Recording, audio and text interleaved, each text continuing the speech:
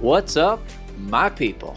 Welcome to Fellowship Bible Church's Sermon Spotlight, where we're coming at you each and every week with a fresh weekend to debrief in an effort to send biblical truth. And what better way to do that than by the power of conversation? I'm one of your hosts, Caleb Pearson. Joining me again in the host spotlight, I don't know how long it's been, but I'm glad you're back, Miss Alicia Battaglia. Alicia, how are you? I'm very well, thank you. Good. So we're all sitting in chairs today, so we're feeling we feel a little squatty. Next to the tables. But I think I need to bring something else to light. Okay, do it. So, and Pastor Mark, you brought this to light too in the sermon on Sunday about the new chairs, which we've talked about over the last few weeks. And do your feet not touch the ground? Hold on. So F3. They were a little delayed in getting the chairs downstairs. And so anybody with short legs like me, we dangle. Like that the is so seats funny. are so firm and boisterous, like high. And so like if I'm not wearing heels, my feet are dangling. That is so funny. There is a population of people in our church who are have their voiced feet this. are not I've heard it from a couple people. You got to assume once the cushions kind of settle in, but that is funny because they are a little taller. Yeah. So it was the weirdest good. feeling. I sat down and I'm like, do you just swing your legs like a little kid at I recess? I was like, this feels so juvenile. That is so funny. Give her a lollipop and tell her to be quiet. That's good. You've heard him already. He's back with us. Been a while, but thanks for being here, my name's Mark. Mark Carey. Yeah, I thought you said been a while. Yeah. No, I'm Mark Carey. There's the door. You free to leave? No. Good. Hey, we missed you, pal. No, Yes. Against the odds, you know what I mean? We weren't anticipating missing you as much as we did. Oh, is that funny? Did. Yeah. So, hey, real quick, what have you been up to these last 5 weeks? I know you shared earlier today just some interactions you've had. Like you've been around church. Oh, yeah. I mean, some people mistakenly think I'm on vacation when I'm not in the pulpit. But funny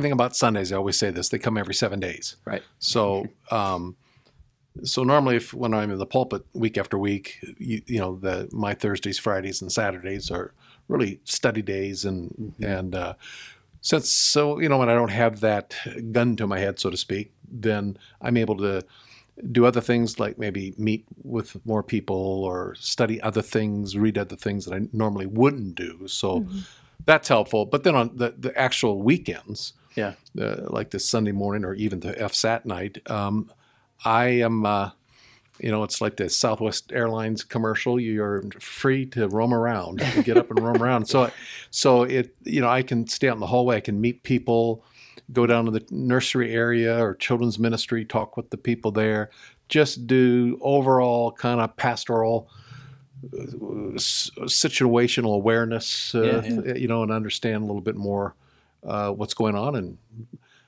have conversations with people I probably wouldn't have, at least longer conversations. And so that's, That's That's those were neat. encouraging.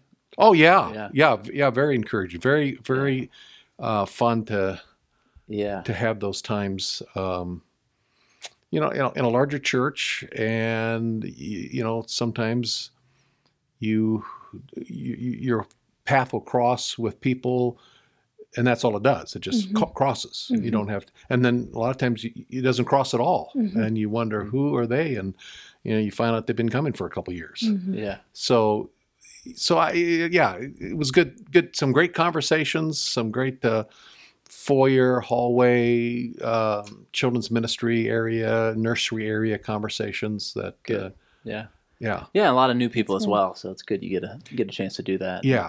Yeah, and I think it's good for any church leadership, elders, pastors, staff, ministry directors, to not only be in their area. Of course, that's what they're called to do at the same time. I mean, that's your bit like, when I'm in the pulpit, then I usually stick around afterwards, up front and all that stuff. Right.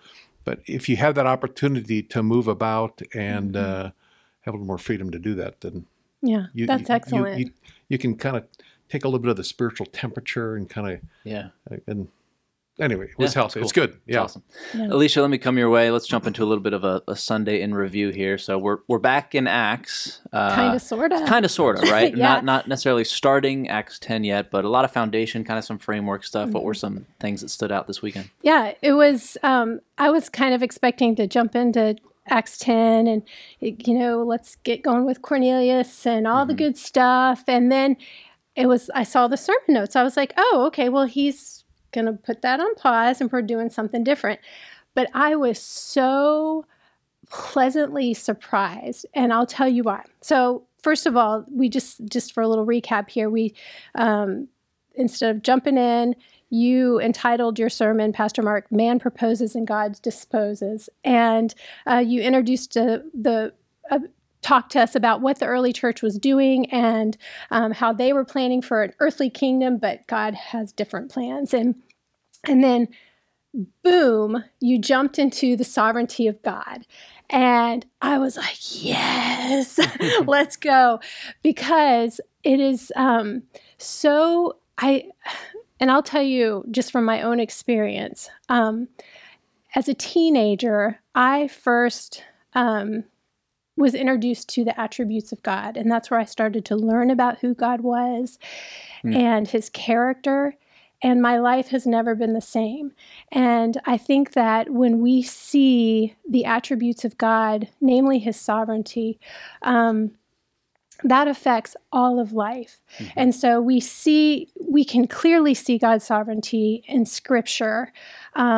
But to dive in deeper and really understand what does sovereignty mean and who is God and how does that affect our lives, it affects everything. What we know about God really does affect everything. So I was thrilled to dive deeper into the sovereignty of God.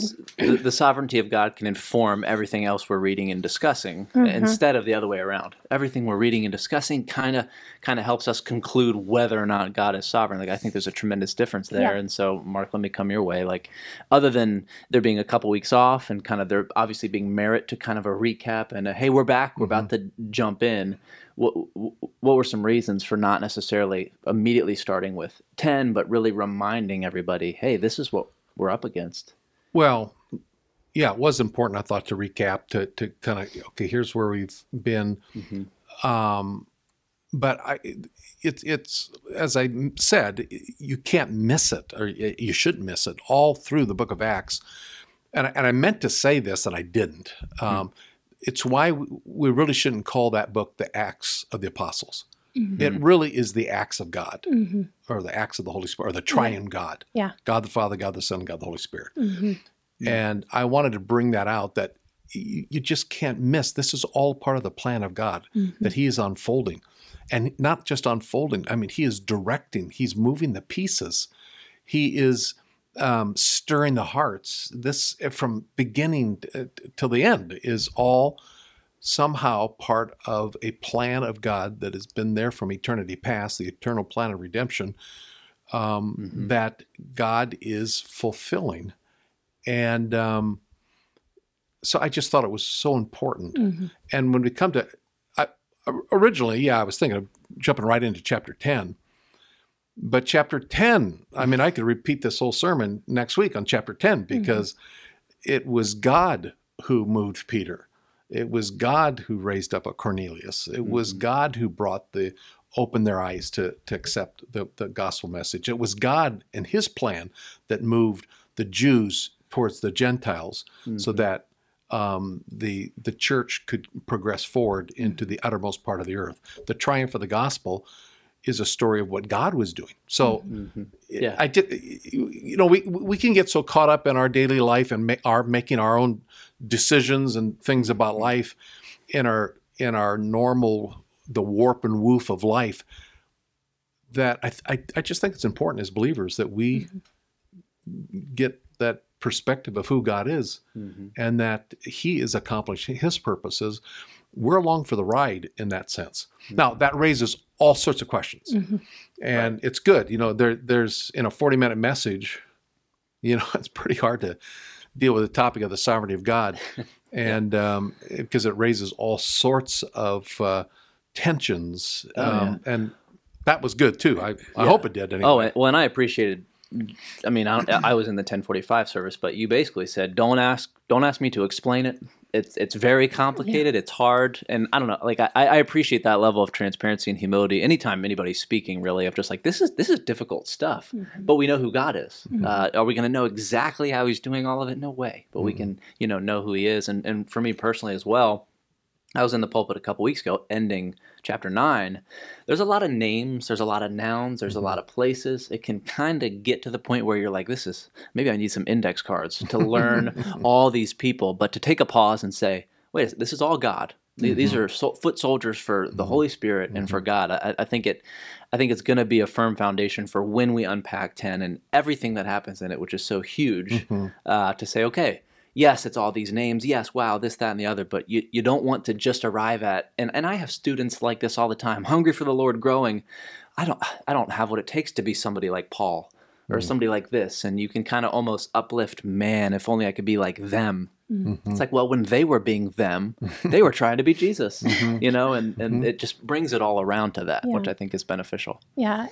I looked up the word sovereign just in the dictionary, and it means supreme power or authority.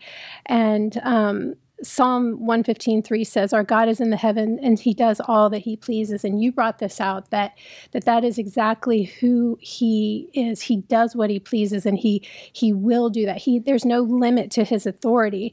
And then the word omnipotent also, it overlaps with God's sovereignty. Sure. And that means, I looked that up, having unlimited power, able to do anything. And so there's no limits in what God can do. And so I so appreciated how you brought out just walking us through Acts and just what God has done from chapter 1 to the end of chapter 9 right now, where just highlighting God's sovereignty. And I just think that is such a place of assurance to know that God is keeping his promises. He's faithful to what he said he's going to do.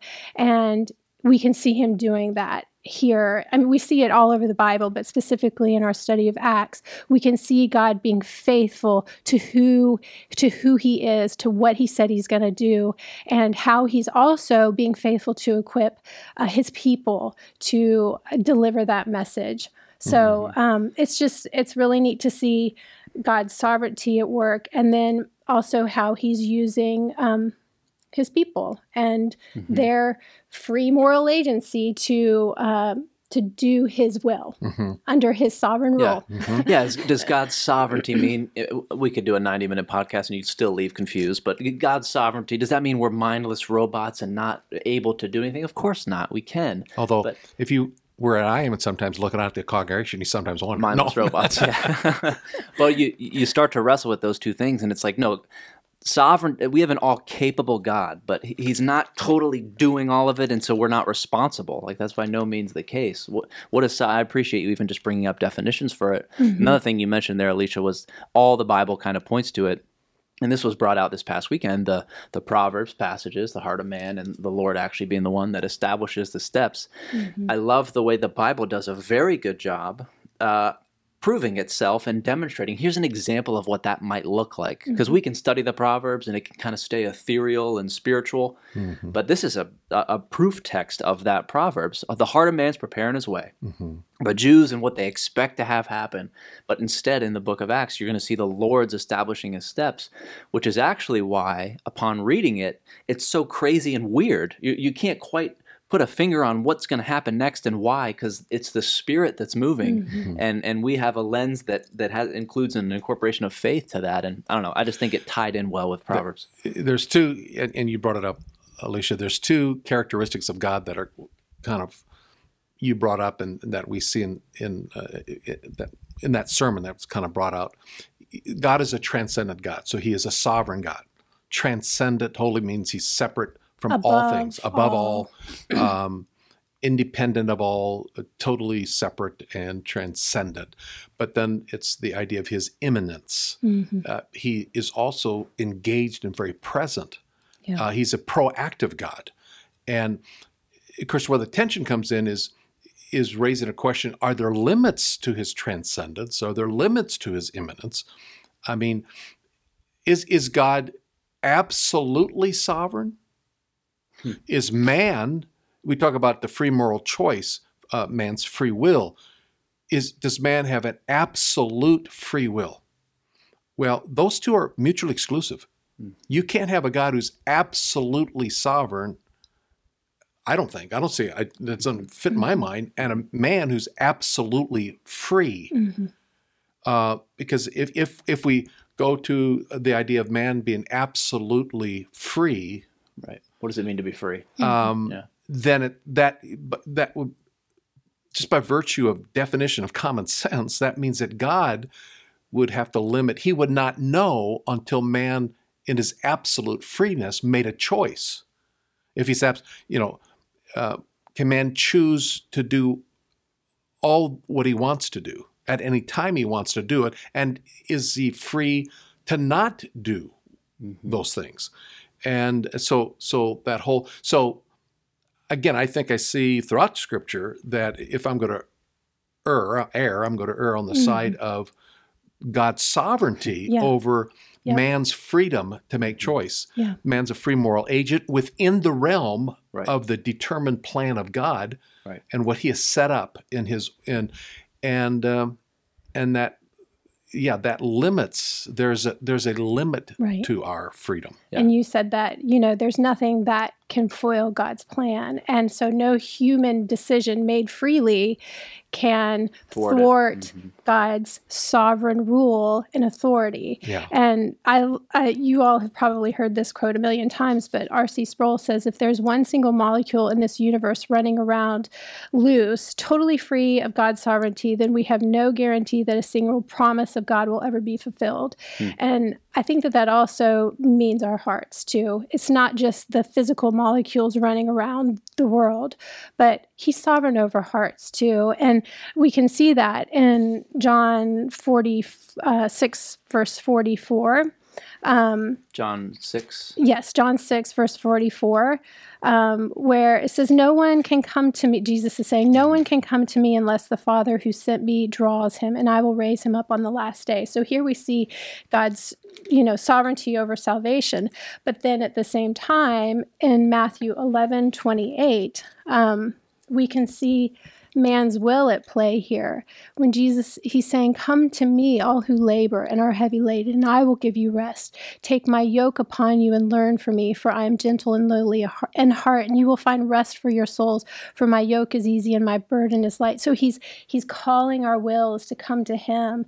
And so that is a desire of the will, is to come to Him, and that's done freely, but under His sovereign, loving hand.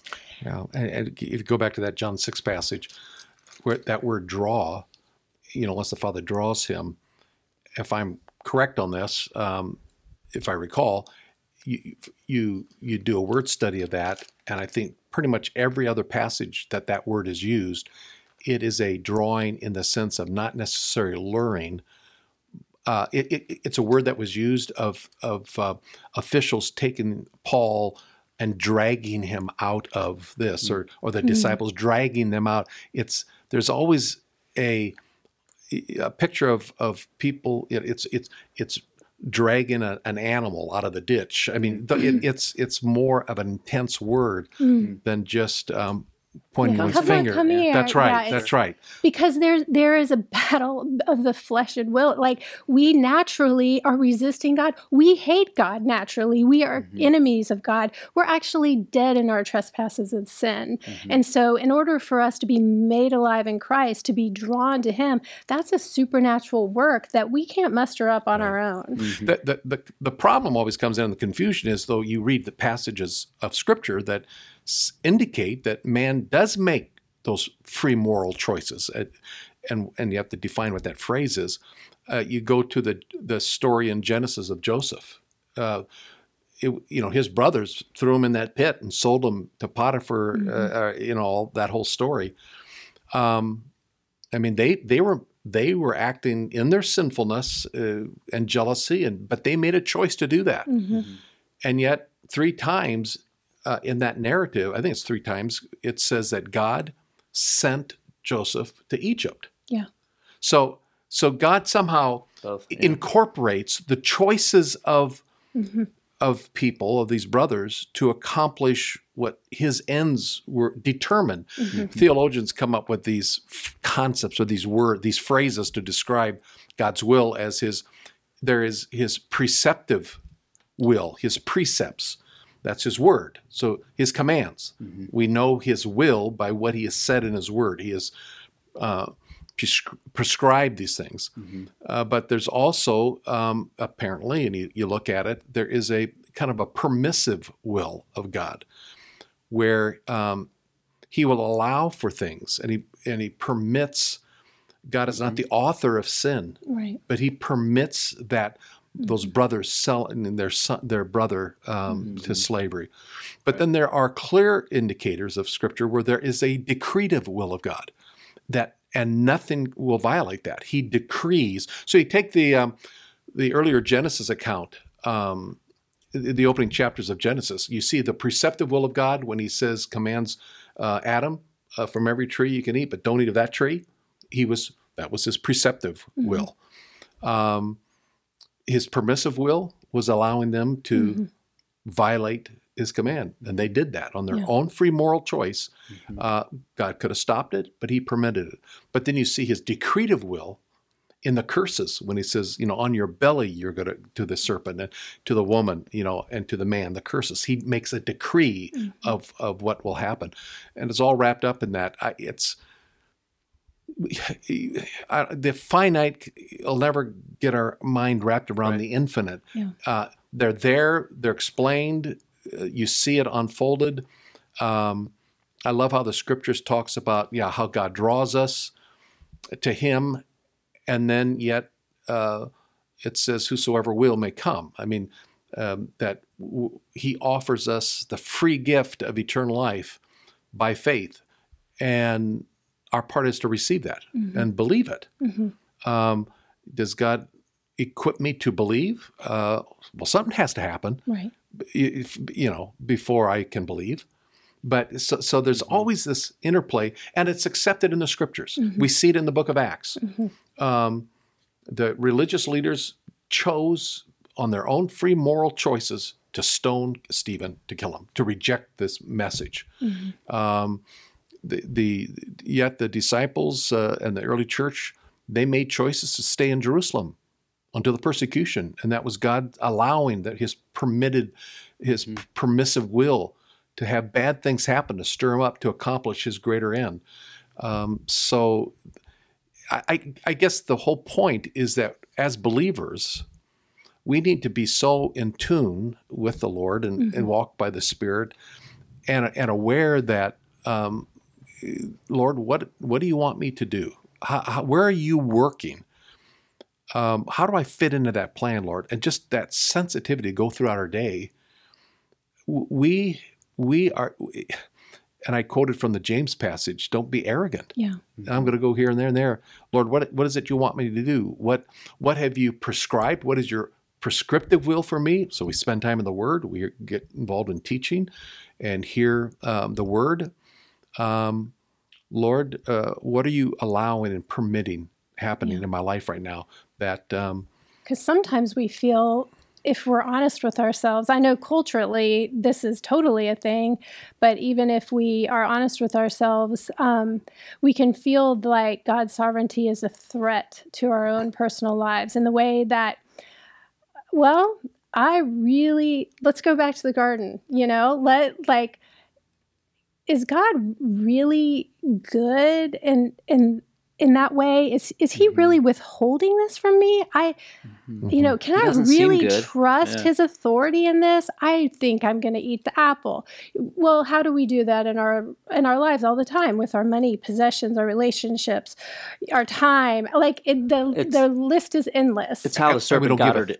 It's how the serpent got her to eat it. He had to first say, did God really say that? Insert that question. Yeah. Right. But we actually live our life so oftentimes as if how we spend our leisure, how we spend our money, are totally all my free choices. Right.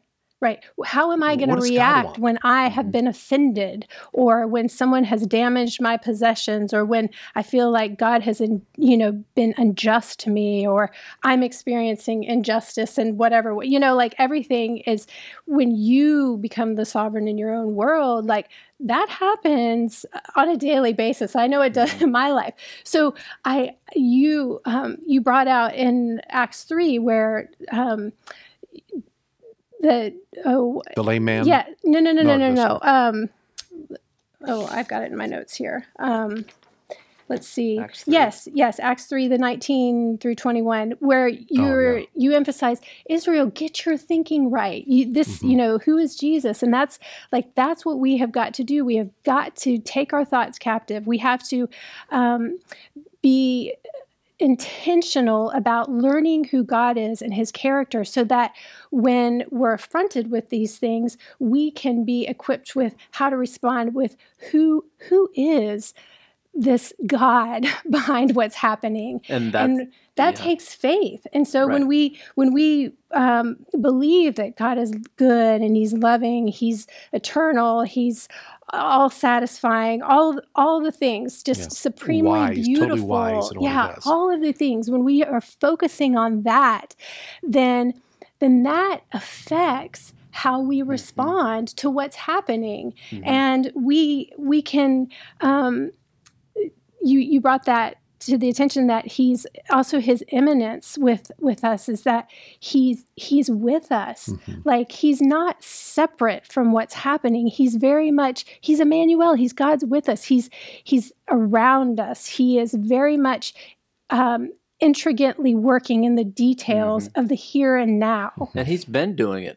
I mean, you look at Job's life, you look at the fact that he hardened Pharaoh's heart. There's a lot of biblical examples of, wait a minute, that doesn't sound like my God, right? Okay, well, fix your view of who your God is, and you're so right, Alicia. Who is he ought to matter more than how is he actually working. Like, I've been challenged and convicted over the last couple weeks to realize I don't think it takes faith at all to know how God is working. Yeah. Well, if you see how he's working, there's no faith. Boom.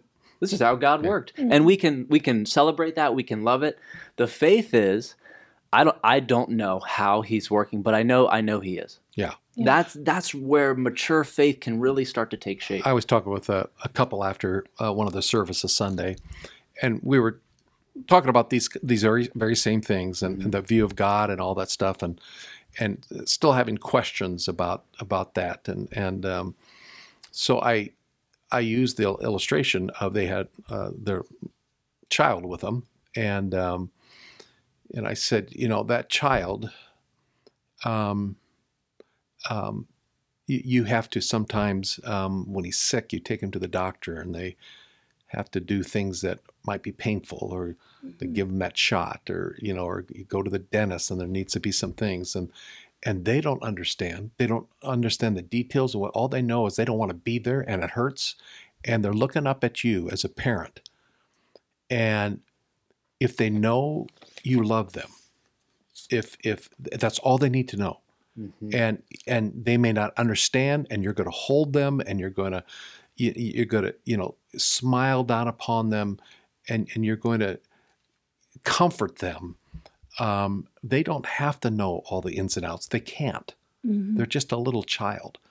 But if they can look into your face and say, they love me. And that's what God is. And that's why, I brought up what a great time to have the Lord's table service too, because that's what we were focusing on last weekend. This is God's love. And that's, like, if you think about God's sovereignty and the beautiful communion table and how he's invited us into that. And when we look and see how Jesus has used his authority, if Philippians 2, I think, explains it beautifully.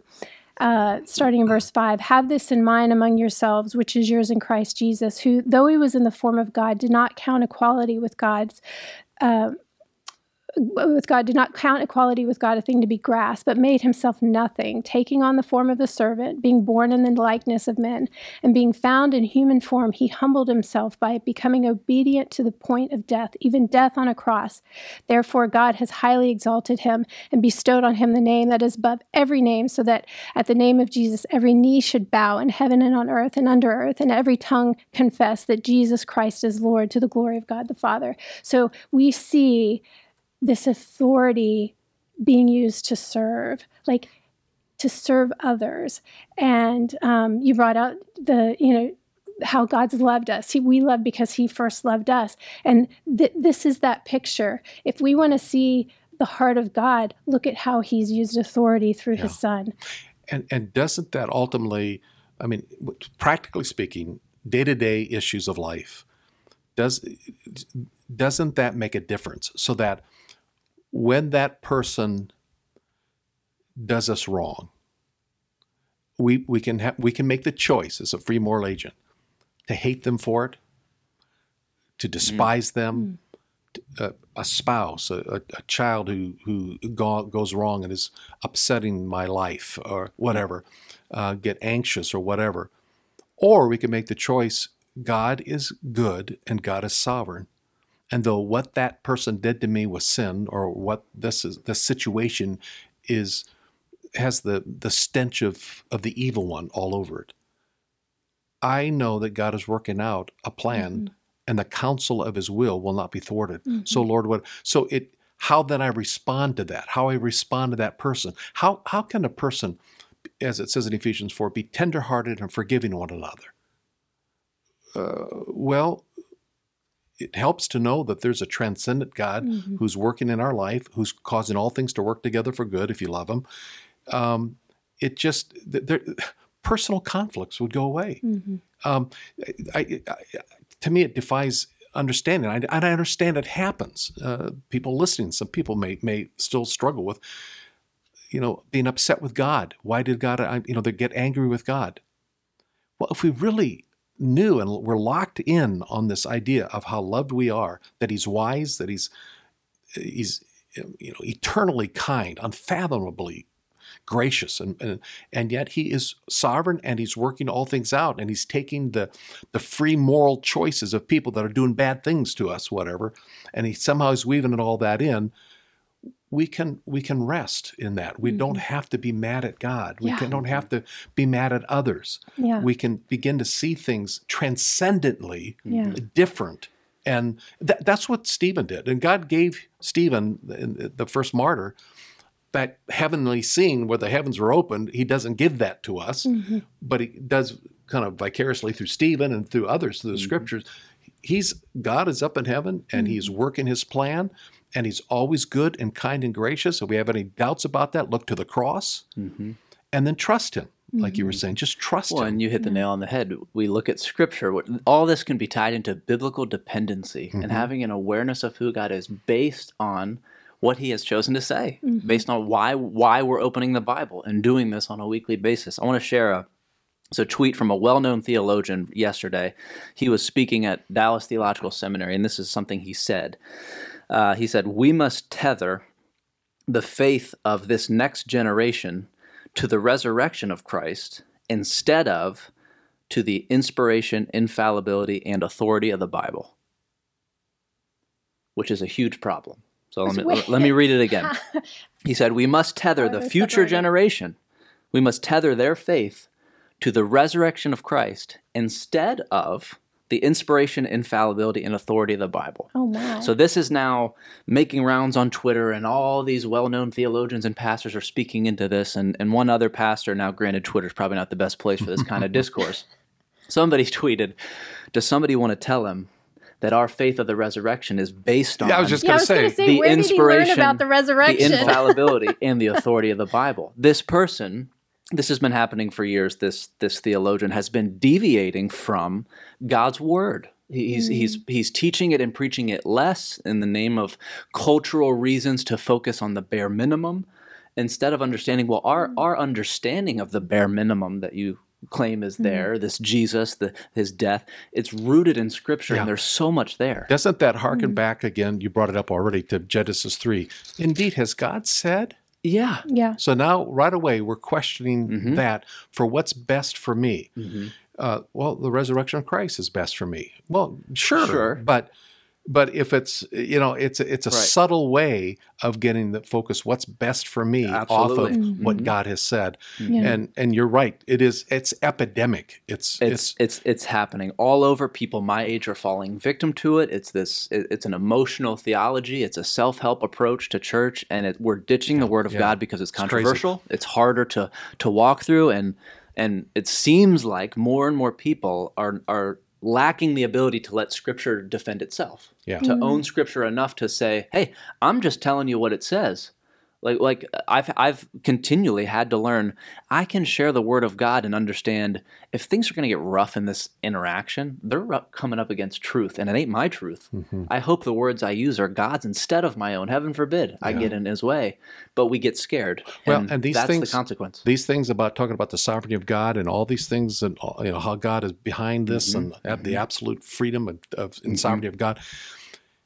It doesn't sit well. Because at the bottom line is, again, what Satan was doing with Adam and Eve. It's putting God over here and putting me at the center of what I think I want and what I need. I don't want a God, is the mindset of the deception of the world. I don't want a God who is ordering certain things that I don't like, that it affects my happiness. I'd rather be my own authority. I'd rather be my own authority. And the sad thing about the tragic thing about all that is, it's like a little child again who says, I want to play in the street because it's more fun there than in my backyard, while there's semi-trailers and trucks going down that road. That's more fun for me. We have the audacity of finite human beings to say what that guy said and say, I think I know what's best for my happiness. Look, our role is to know our God, walk humbly with Him, and submit ourselves to His authority, to His sovereignty. And chief end of man, the Westminster Confession says, is to glorify God. That's living a life that brings honor to Him and enjoy Him forever. And that's 1 Peter 3 says in verse 15, it hits this on the head, but in your hearts regard Christ the Lord as holy, always being prepared to make a defense to anyone who asks you for a reason for the hope that's in you. And where do we find those answers of the hope that's in us? In the Scriptures. And so in connection with our Building Bridges theme and all of that, that's where we can rest. That's where we can find our assurance, and knowing that God's sovereign, but being prepared, having our minds ready to share that hope that's within us.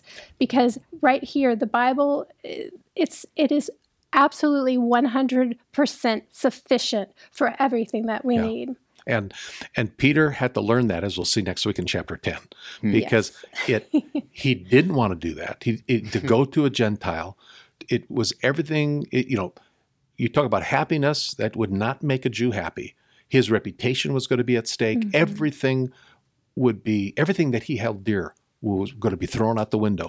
He had to but walk dependently upon what God had said and trust it and know that God knows what He was doing. If Peter wanted to do what he wanted to do, we would never be here today. So good stuff. Oh yeah. Guys, thank you for being here. Alicia, welcome back. Long time no see. You. Mark, back in the pulpit. Appreciate it. Looking forward to Acts 10. As a reminder to our viewers and listeners, we're coming at you each and every week on your favorite podcast platform. Just type in Sermon Spotlight. You'll see the purple logo will pop right up. The fact of the matter, everybody, is that sermons are not meant to just take an hour, but rather transform a lifetime. Until next week, much love. God bless.